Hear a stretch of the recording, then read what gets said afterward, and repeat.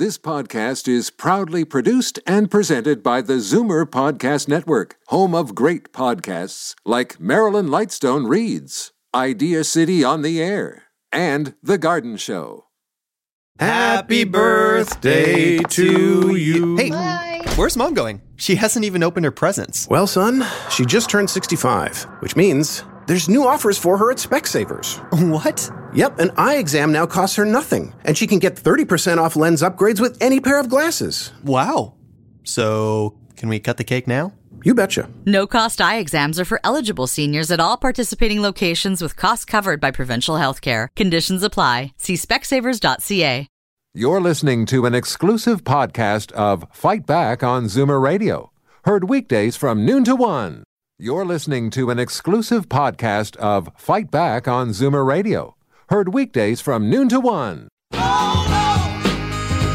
Back with Libby Znaimer on Zoomer Radio with guest host Jane Brown. Did you know there are more than 8 million people in Canada who call themselves caregivers, providing care to a chronically ill, disabled, or aging family member or friend? Today, these caregivers are being honored on National Caregiver Day. There is an event to recognize caregivers going on right now at Toronto City Hall. But other than marking the day and appreciating their efforts, what's really being done to support caregivers? Anne Max is a social worker at Baycrest Health Sciences, and she joins me in studio to talk about this important role of giving care. Anne, welcome to the studio. Thank you for having me here. If you could get a little bit closer to the microphone. Thank you for having me here. The theme this year is connecting caregivers. So how important is it for caregivers to support each other and share their stories? So one of the problems with being a caregiver is many feel very isolated, lonely, and need support. And often going to a support group or getting out with friends and other family members and having a break is what's really helpful and helps them cope with the situation. What is the role of a caregiver? So what does it look like? What is the average caregiver doing day to day to support their loved one or loved ones? It also depends on the stage of the illness. So at the beginning, it could be minor things like reminding the person who's got dementia to take their medication, or what day it is, or just what their plan is for the day. As the disease progresses, sometimes you see wandering or behaviors. Sometimes people need more help with their care, so they might not know what clothes to put on. They may not know it's winter and they have to dress warmly. They may need help getting dressed. They might forget how to do up their buttons. They may not be able to bathe themselves. They may not be able to cook if that was something they used to do, or shop or help plan or prepare meals. So caregiving is really an evolving role. At the beginning of somebody's illness or deterioration, it just may be small things, especially if it's a husband or wife or partner. And every day, day by day, this role grows and you become a larger part of the caretaking process. Yes, and it also depends on the age of the caregiver. If you're a person who has dementia and you're 65 or younger, your caregiver might be a spouse who's working. It could be you have children in high school or university who are still living at home.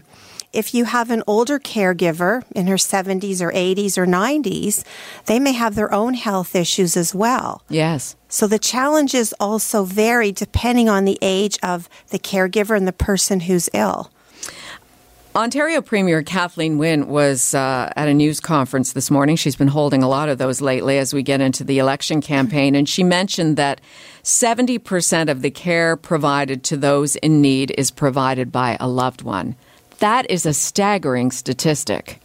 Yes, and I don't think many people really understand or appreciate the burden that these caregivers have unless you're in a similar situation, because you can't really understand the challenges, yes, the day-to-day challenges. And very often, for example, if you're looking after someone who's up at night and doesn't sleep, then the caregiver doesn't sleep. So you're also could be exhausted. Oh, for sure. It would be like having a newborn baby in some cases and not having anybody else help you. Exactly. And you have all your other responsibilities. Maybe you work, maybe you're still running a house, maybe you're caring for grandchildren. You know, it can go on and on. What support is available right now for these people? So there's a number of different options. And I think respite for the caregiver is a priority. So, of course, you can hire help to be in the house with your loved one while the caregiver goes out. I think also day programs are an excellent way of getting respite for the caregiver. And at the same time, the person with dementia gets out of the house and gets stimulated. Yes. And also the structure and routine of the day is extremely helpful. You specialize in that at Baycrest. Yes, we have day programs at Baycrest specifically for people with dementia. The other thing we have at Baycrest is we do offer some support groups. We have, for example, creative writing workshop group for some caregivers. We have what's called a changing relationships group for spouses of clients. We also have a group for children who are caregivers.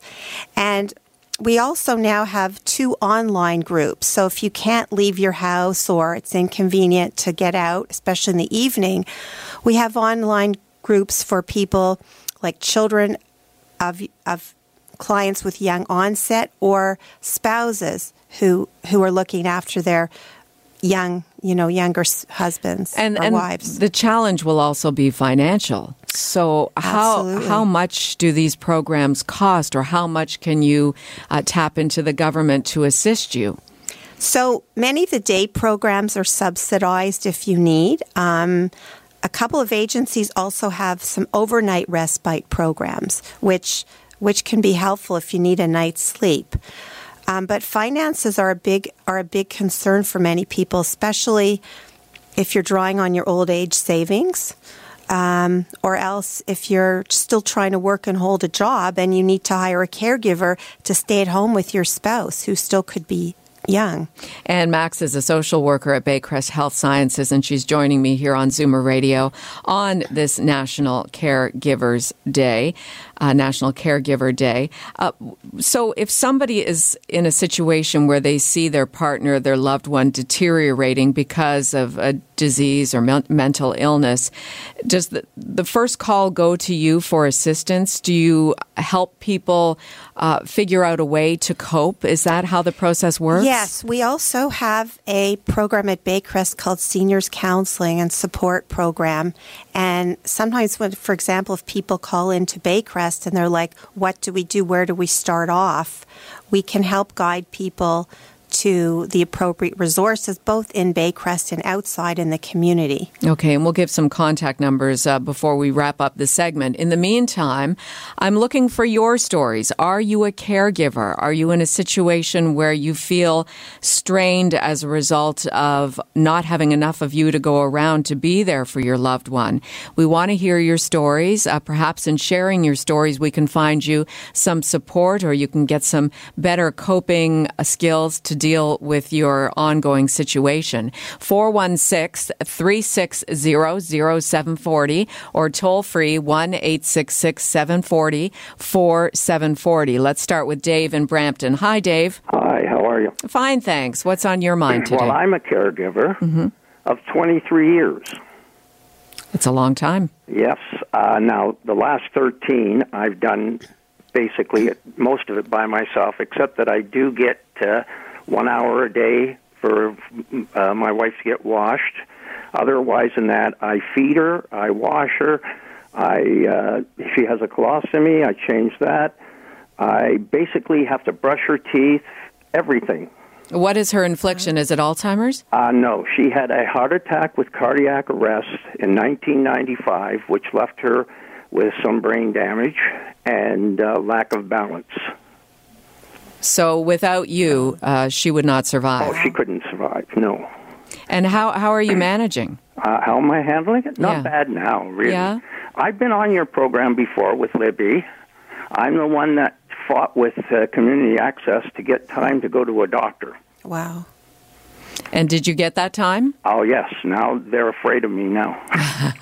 Well, you have to be, and I guess you have to be miserable. And you have to be your own advocate. You have to be definitely. a strong advocate to get some government services.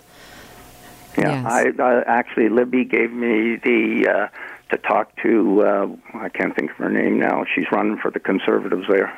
Oh, Christine Elliott. Christine Elliott, She was yeah. the former patient ombudsman. Yeah, and they went after them too. So between CARP, Christine Elliott, and myself, this is what happened. And what are you looking for now, Dave? Because certainly you need more support. What am I looking for now? Yeah. I can't look for anything.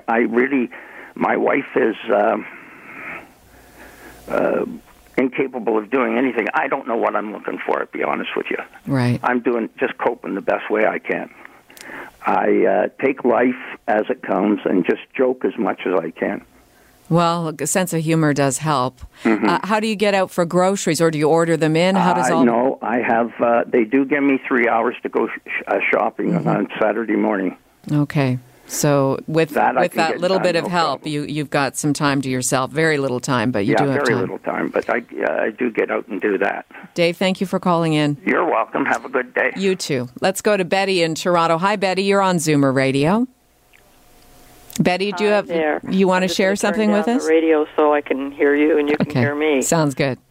Yeah, I'm calling. It's a personal experience, but it's my younger sister who's a caregiver to my 93-year-old mother.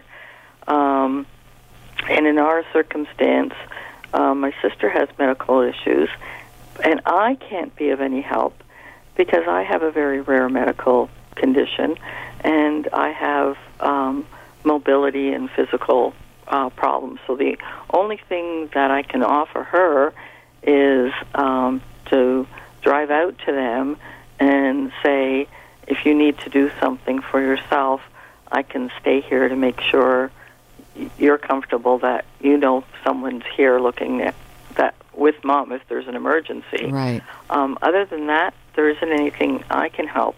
And with her own medical issues between my mom's and hers, between all their doctor's appointments and her cooking all special foods for them and keeping the house clean, all she seems to be doing is that and running errands. And I only get to talk to her like late at night.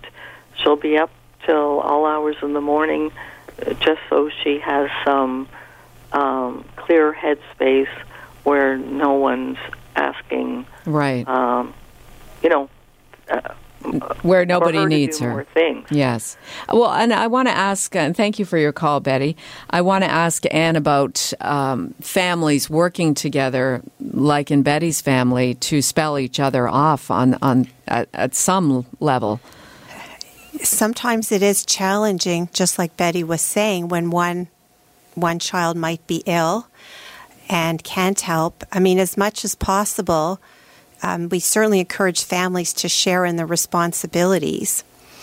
It often is one child who ends up assuming more, just for many reasons. And sometimes not in this situation that Betty just called about, obviously, but there are situations I've dealt with where if family dynamics were strained before the illness among siblings or between parents and siblings, sometimes it can be magnified when the parent is ill. And even if there's financial issues, it becomes very much more complicated on top of dealing with the dementia and the illness and what happens with that. Sometimes becomes even more difficult to deal with when these other issues. That makes sense when you put in all those stressors on top of a normal situation. It's going to get Unfortunately, worse. I've seen a lot of those situations. And what do you advise people, families in that situation, like to try to work through stuff so it's not working as an obstacle to proper care? Yeah, and sometimes it ends up that the person just can't be managed at home, and families have to look at other options like long-term care or retirement home if the stress becomes overwhelming. And there just aren't any other options. That's kind of, for some families, a last resort. Let's talk about long-term care and making that transition to where you may even, as a caregiver, not be providing a safe environment for yourself or your partner, and you have to face the facts that it may be time to make that change. What's involved in that process? So the major issue is that there aren't enough long-term care beds in Ontario. And the waiting list for many facilities is extremely long. So we do advise people that if you're even considering long-term care, and if there's a specific place you're interested in that has a long wait, to do the application sooner rather than later. The way to do it is to contact the Community Care Access Centre, and the coordinator comes and does an assessment and can put an application in if they deem your relative to be qualifying and appropriate. But it's best not to wait for the last minute. Even the crisis placements, which are often an option, don't happen right away, and families really struggle. 416-360-0740, toll free, 1-866-740-4740. Your calls on this National Caregiver Day. We are sharing some stories. Let's go to Jerry in Toronto. Hi, Jerry. Welcome to Zoomer Radio. Hello. Tell us your story. I was taking care of my sweetheart for the last year and a half. She had diabetes, and it was in the advanced stages. It was, she couldn't walk. Originally it started out in her toe. And the thing is she didn't want to get the amputation, the surgery. And I tried to convince her back then to get it before it spread. And she was under the care of an agency that was outsourcing support services. She was also in the TCHC housing. And anyway, they weren't doing anything for her, except they sent a doctor who had increased her medication up to 11 different drugs, which she was having complications from. And I told some of the people in charge that she couldn't go on blood thinners and other certain drugs that were affecting her, and she wouldn't assert herself with the doctor. Mm-hmm. She just let them kind of bulldoze their way into her life. The same with the people they were sending. They were supposed to help her clean up her apartment. I would clean up the apartment when I was there. I'd come back. It was in a state of disarray, washing her clothes, cooking her meals. She was getting food from Meals on Wheels, and this agency had cut her meals off that were being delivered. And she was basically starving herself. And she kept saying to me, she had to get her blood sugar level down. I said, no, you got to eat, or otherwise you're going to go into diabetic shock. No, I understand. It sounds very complicated, Jerry. Just before we get on to the next caller, how did you manage as a caregiver? How did you get some relief, time to yourself to make sure you could recharge and rest? It was very hard. When I had to go away and do things, I was hoping that the agency would be taking care of her, and when I come back, she was in almost like going into comatose. Her place was in the disarray. It was just a bunch of problems, and she was forced in the hospital against her will a couple of days after I'd left to go and do some errands. And when I came back, the Toronto City Housing had changed the locks. They had got legal precedence over her in the hospital on the emergency form. And when I tried to get information from the doctor and stuff, they wouldn't talk to me at all. And her next of kin were in London, and they had the information, and they refused to contact them because they were basically saying, we're going to put her in a care home, and she's got other issu't we can't get her to cooperate with us. And basically, Jerry, I don't want to cut you off, but it isn't a long, involved story, and I appreciate everything that you went through and the challenges. Well, she passed away when she was forced in the hospital. Yeah, no, I'm sorry to hear that. I am sorry to hear that. I spent 27 years with her. I knew her better than anybody else. Yeah. and they just abused her. And now I'm trying to get some kind of legal action. Even the care in the hospital was awful. Yeah, and I observed a number of things that were just horrendous. I couldn't believe it. Well, we appreciate your call, Jerry. Thank you so much for sharing your story. And obviously, there are some very complicated situations where caregivers are taking loved ones in and out of the hospital to different centers like that. Yes, and often waiting an emergency for a couple of days too, which is also a challenge for someone who has dementia or multiple health issues. Right. We are coming to the end of the segment here. I do want to get some phone numbers for people, some websites for Baycrest. You mentioned as well the Community Care Access Center, where you can get some assistance. Help us out with some of the contact information. It depends what area of the city you live in. Okay. So in North York, the number is 416-222-2241. Okay, that's North York. That's north of Wilson. Right. In Toronto, it's 416-506-9888. You can also Google it. They've actually changed the name. I think it's called LHN Community Care Access Center. Yes, the LHNs. Yeah, the LHNs. Yes. They just changed the names. I'm sorry I didn't write the names down. No, that's fine. And there's other, if you Google it, there's other ones like in the East End or the West End. Sure, under Community Care Access Center. And in terms of contacting Baycrest. So if you're looking for seniors counseling referral, it's 416-785-2500. Extension is 2223. You can also go to the Baycrest website to look at a number of the programs that we offer for caregivers and people with dementia, and that's www.baycrest.org. Okay, let's just repeat the numbers then.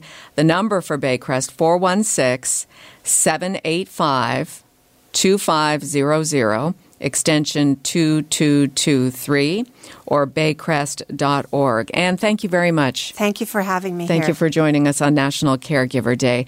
I just wanted to offer you a news update before we take a quick break and begin our next segment. We have a news release, a statement from Chief Mark Saunders, topical to our earlier discussion about uniformed officers and Pride participation in the parade. The chief says he had hoped to see his civilians and uniformed officers invited back to march in the 2018 Pride Parade. In light of the concerns that have been expressed to him, he will be withdrawing the application that has been made to the organizing committee of the Pride Parade for uniformed officers to take part in this year's parade. So at the moment, it does not look as though uniformed Toronto police officers will be marching in Pride. More on that story at the top of the hour with Bob Komsic in Zoomer Radio News. Jane for Libby, and coming up next, we're just going to lighten things up a little bit. And if you're looking for that added inspiration for a spring renewal, best-selling inspirational author Nina Spencer joins us next. Happy birthday to you. Hey, where's Mom going? She hasn't even opened her presents. Well, son, she just turned 65, which means there's new offers for her at Specsavers. What? Yep, an eye exam now costs her nothing, and she can get 30% off lens upgrades with any pair of glasses. Wow. So, can we cut the cake now? You betcha. No-cost eye exams are for eligible seniors at all participating locations with costs covered by provincial health care. Conditions apply. See specsavers.ca. You're listening to an exclusive podcast of Fight Back on Zoomer Radio. Heard weekdays from noon to 1. You're listening to an exclusive podcast of Fight Back on Zoomer Radio. Heard weekdays from noon to 1. You're listening to an exclusive podcast of Fight Back on Zoomer Radio. Heard weekdays from noon to 1. This podcast is proudly produced and presented by the Zoomer Podcast Network, home of great podcasts like Marilyn Lightstone Reads, Idea City on the Air, and The Garden Show.